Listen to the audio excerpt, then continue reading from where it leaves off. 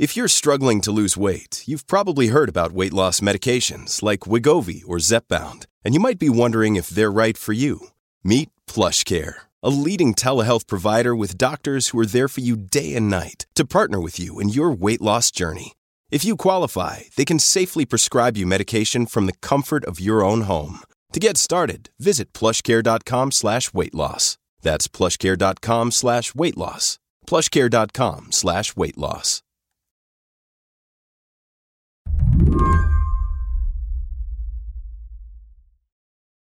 I've been listening a lot to the way Republican presidential candidates talk about abortion these days, trying to figure out how they're going to walk a political tightrope. Their challenge looks like this. Most Americans do not want abortion to be against the law, but many Republican base voters do. It leads to a lot of awkward conversations. Well, I don't want unelected justices to be deciding something this personal. I have long said I am pro-life, not because the Republican Party tells me to be. This is Nikki Haley, one of the first Republicans to announce a presidential bid. In a single conversation on CBS last week, she hopscotched from saying she was pro-life to saying any kind of abortion ban was simply impossible. National standard. I think we have to tell the American people the truth. In order to do a national standard, you'd have to have a majority of the House, 60 Senate votes, and a president. We haven't had 60 pro-life senators in 100 years, so... Even Donald Trump is struggling here. But if you are reelected and you're back in the Oval Office and you get legislation to your desk, would you sign a federal abortion ban into law? What I'll do is negotiate so that people are happy. But though his approach mostly seems to involve ignoring any questions about abortion. Just to be clear, Mr. President, you would sign a federal abortion ban into law. I said this. I want to do what's right, and we're looking. I called up Mary Ziegler to ask, how exactly is this going to work out for these candidates? Mary's the author of Roe, The History of a National Obsession. She says at least one thing is clear even now. These mishmash answers are not winning over the anti-choice crowd. I think internally it's very frustrating for the anti-abortion movement, especially when it comes to Trump, because I think the movement feels that without anti-abortion voters, Trump may never have been elected and certainly wouldn't have been competitive in 2020. Like, we got you here. Yeah, exactly. Like, we got you here and this is what you are doing now. But Mary says these advocates, they are determined to orchestrate a federal abortion ban, no matter what. The anti-abortion groups are pretty clear about what they want, right? They're talking about a 15-week ban. At a minimum, right? I mean, they don't even want a 15-week ban. I mean, they want like at least a 6. They want a ban from fertilization. When I think about a federal abortion ban, the kind that anti-abortion groups are pushing for, like I think about a big bill moving through Congress or maybe an executive order of some kind. Is that the right way to think about it? I mean, that's one way it could happen, but that's not the only way. And I think in part, anti-abortion groups know that that's unlikely and are looking for other ways to get kind of a backdoor federal ban.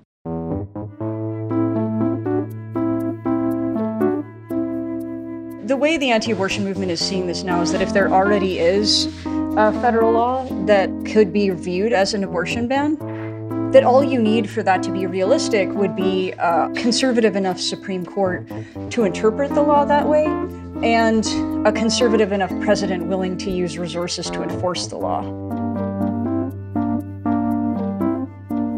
And it turns out this federal law already exists. Today on the show, the backdoor abortion ban you may not have heard of yet. There are signs it may already be on its way to becoming a reality. Presidential candidates and Congress be damned. I'm Mary Harris. You're listening to What Next? Stick around. This episode is brought to you by Discover. When it comes to your finances, Discover wants you to know they are the credit card that is always there for you. With 24/7 U.S.-based live customer service, everyone has the option to talk to a real person anytime, day or night. Yep, that means no more waiting for, quote, normal business hours just to get a hold of someone. We are talking real service from real people whenever you need it. Get the customer service you deserve with Discover. Limitations apply. See terms at discover.com/creditcard.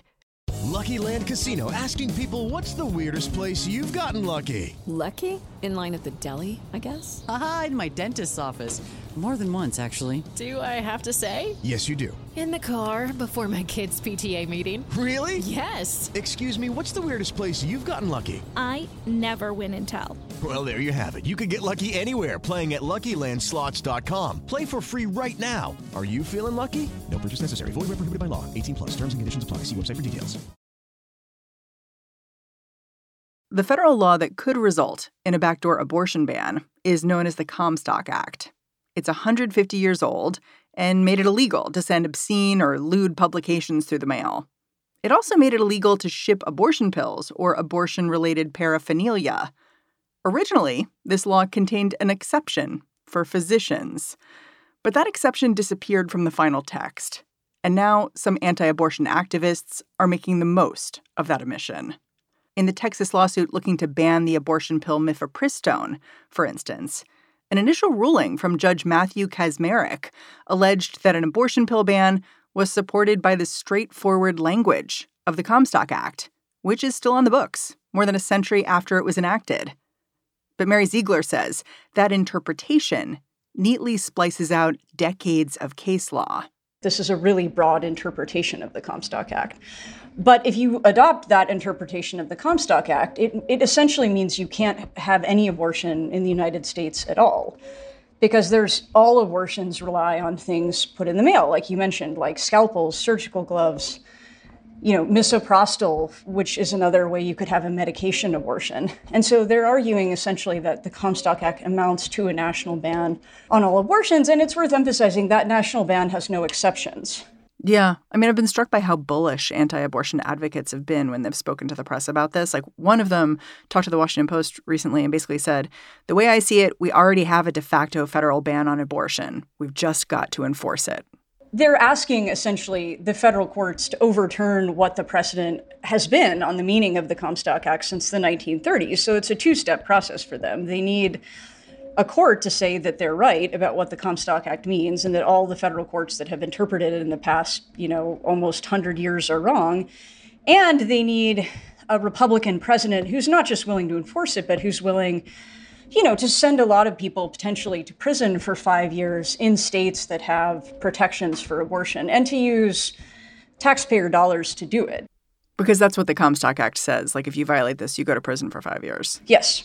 So let's go back in time and talk about where this law came from. It started with a guy named Anthony Comstock. It's named after him. Who was he and why did he grow so concerned about what Americans were getting in the mail? Yeah, Anthony Comstock had been a shopkeeper. He was a Civil War veteran. During the Civil War, he had become very concerned about the consumption of pornography by his fellow soldiers. And he was worried that the country was sort of awash in material about sex and that this was going to get into the hands of children, especially young ladies. And there were already some rules on the mailing of obscene materials, but Comstock thought they weren't strong enough. He wasn't sure they were going to be retained. And so he traveled to Washington, D.C., to Congress with his own collection of what he saw as obscene materials. All kinds of like pornographic stuff and abortion paraphernalia and contraceptive advertisements that he would just sort of display for members of Congress to show them how bad things had become and to call on them to pass some kind of federal law. And that's what we got with the Comstock Act. I mean, I think it's important to remind people where women were at this point. 1873. This law was passed at just an incredibly different moment in time than we're at right now. Yeah, absolutely. And I mean, the early interpretations of the Comstock Act reflect that, right? This was a time when married women couldn't own property or make money or testify in court. That like marital rape was perfectly legal. A great deal of domestic violence was too.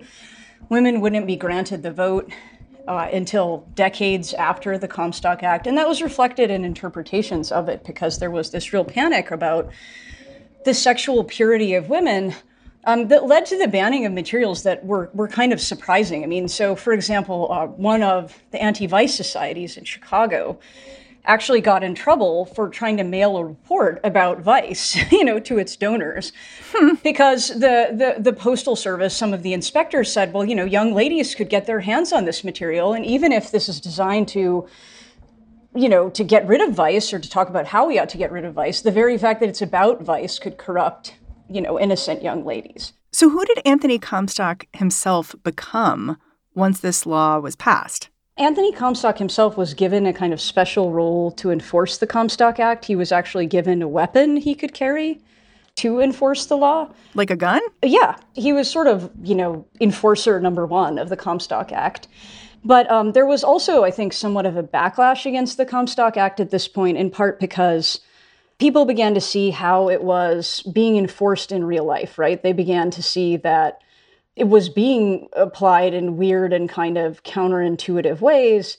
Some of the people who were being prosecuted under Comstock were so clearly not the people even Comstock wanted. And other people that Comstock did want to prosecute, other people began to wonder if that was necessary. So instead of, I think, a repeal campaign, what you saw first was sort of an effort to promote a different interpretation of Comstock, what some people thought was a better interpretation of what the statute was supposed to be in the first place. But all kinds of stuff moves through the mail now. Pornography, sex toys, all that sort of stuff. So does the Comstock law functionally still exist? Well, I mean, I guess it depends, right? I mean, it's still on the books, but it hasn't been enforced for a while in meaningful ways. Obviously, it is against child pornography, for example, but against lots of other materials it hasn't been. And there have been changes to the Comstock Act. So, for example, like the provisions on contraception were repealed in 1971.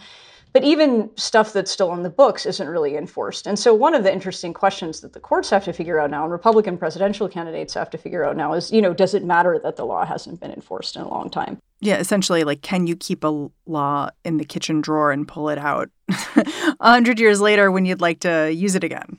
Yeah. And also when you're using it to put people in prison.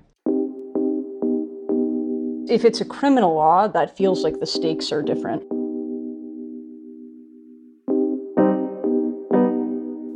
After the break, the cases designed to get the Comstock Act in front of the Supreme Court and raise it from the dead.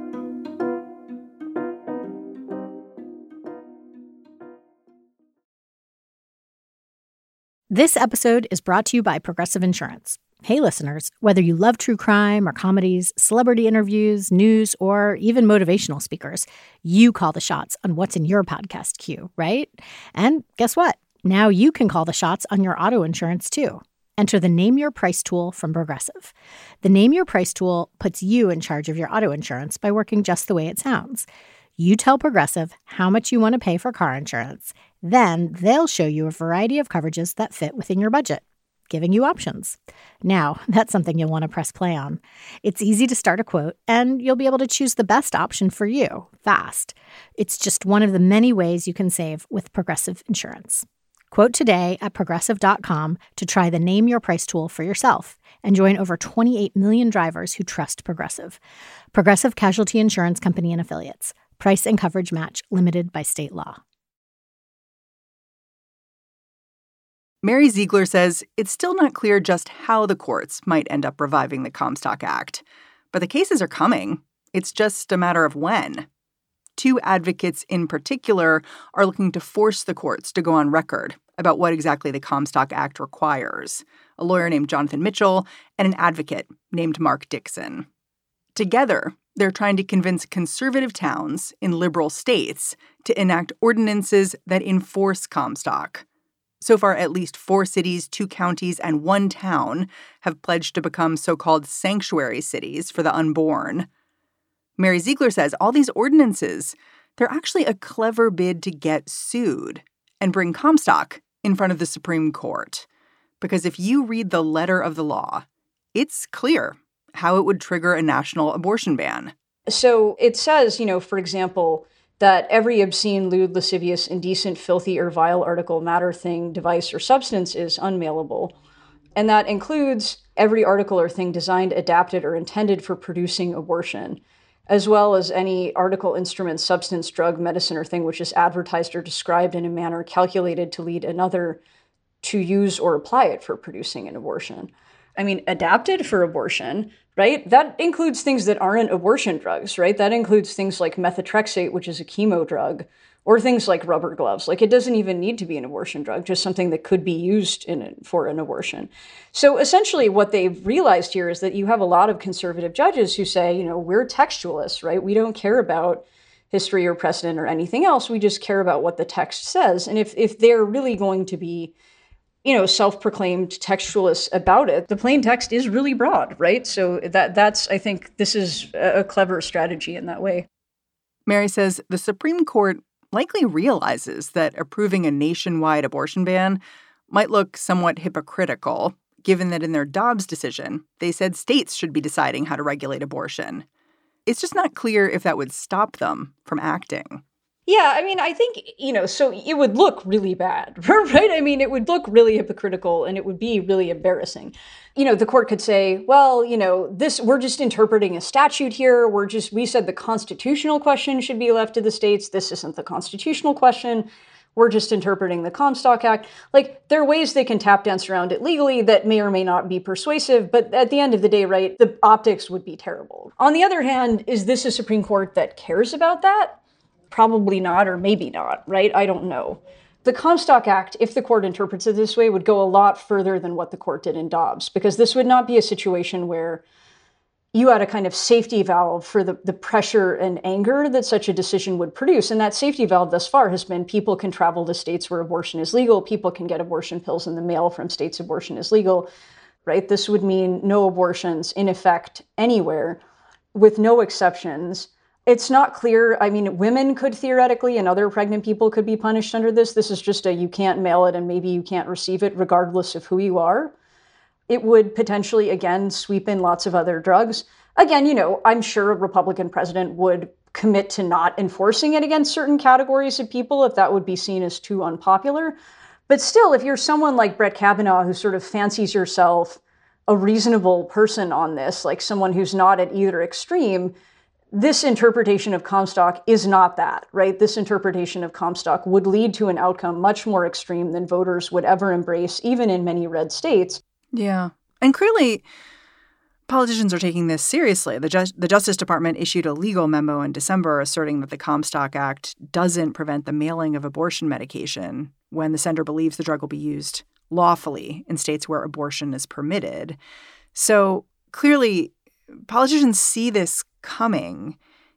Is there a movement to finally repeal this thing in Washington, do you think? I do. I think there's been a kind of interesting back and forth about the mifepristone litigation and the repeal of Comstock, right? Because on the one hand, Democrats don't want to have a debate about repeal where they equate the actual statute with Jonathan Mitchell's interpretation of the statute before the Supreme Court has had a chance to weigh in.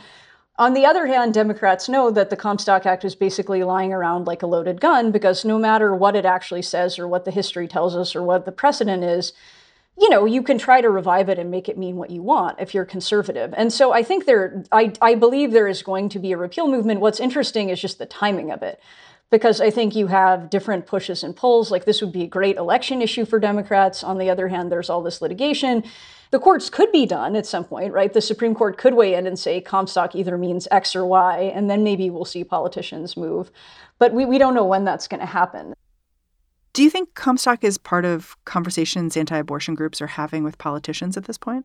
Oh, yeah, totally. We see this all the time. We saw a group of conservative AGs essentially threatening Walgreens and CVS and saying, hey, if you all want to dispense mifepristone, that's great, but just know the Comstock Act is there, and if a different president is in office, they're going to come after you. We've seen some Republicans in Congress say the Biden administration is wrong and the Comstock Act is a national ban, so there definitely are those conversations happening. I have not been a fly in those rooms, and so the interesting question is how Republican politicians are feeling about that, right? On the one hand, they may be happy about it because there's a national ban. They can say, hey, we didn't, our hands are tied. This is just already the law. On the other hand, it is going to put them potentially in the position of having to go on record about what they think about it, right? Are you frustrated that Congress hasn't already repealed this thing? It just seems like a failure of imagination to leave it on the books. I agree. The fact that Congress didn't repeal the Comstock Act years ago is kind of amazing. I mean, I'm heartened by the fact that there's some interest in doing it now. But yeah, I mean, I think there was a lot of moments when you would see members of Congress essentially saying, you know, we're just not that worried about abortion right now. Like, we're going to focus on healthcare. We're going to focus on all this other stuff because we've got Roe v. Wade in the bag. And it's just sort of unimaginable that people would do fill in the blank, whether fill in the blank is overrule Roe or enforce Comstock or whatever. Like, we basically don't need to worry about that because that's not going to happen. It would seem at a certain point that, you know, so many of these things were happening that people would, would essentially say, well, wait, maybe it is possible and maybe we need to do something. Mary, I'm super grateful for your time. It's always great to talk to another Mary, and especially to you. Yeah, of course, my pleasure. Mary Ziegler is a law professor at UC Davis. Her latest book is Roe, The History of a National Obsession. And that's our show. What Next is produced by Paige Osborne, Elena Schwartz, Rob Gunther, Madeline Ducharme, and Anna Phillips. We are led by Alicia Montgomery with a little boost from Susan Matthews. Ben Richmond is the Senior Director of Podcast Operations here at Slate. And I'm Mary Harris. Thanks for tuning in. I'll talk to you tomorrow.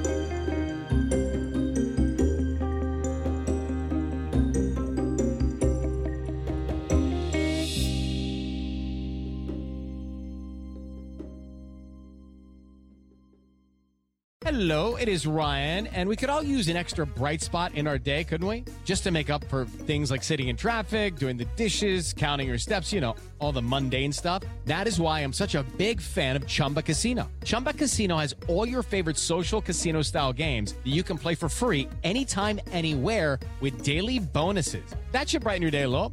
Actually, a lot. So sign up now at ChumbaCasino.com. That's ChumbaCasino.com. No purchase necessary. VGW Group. Void where prohibited by law. See terms and conditions. 18+.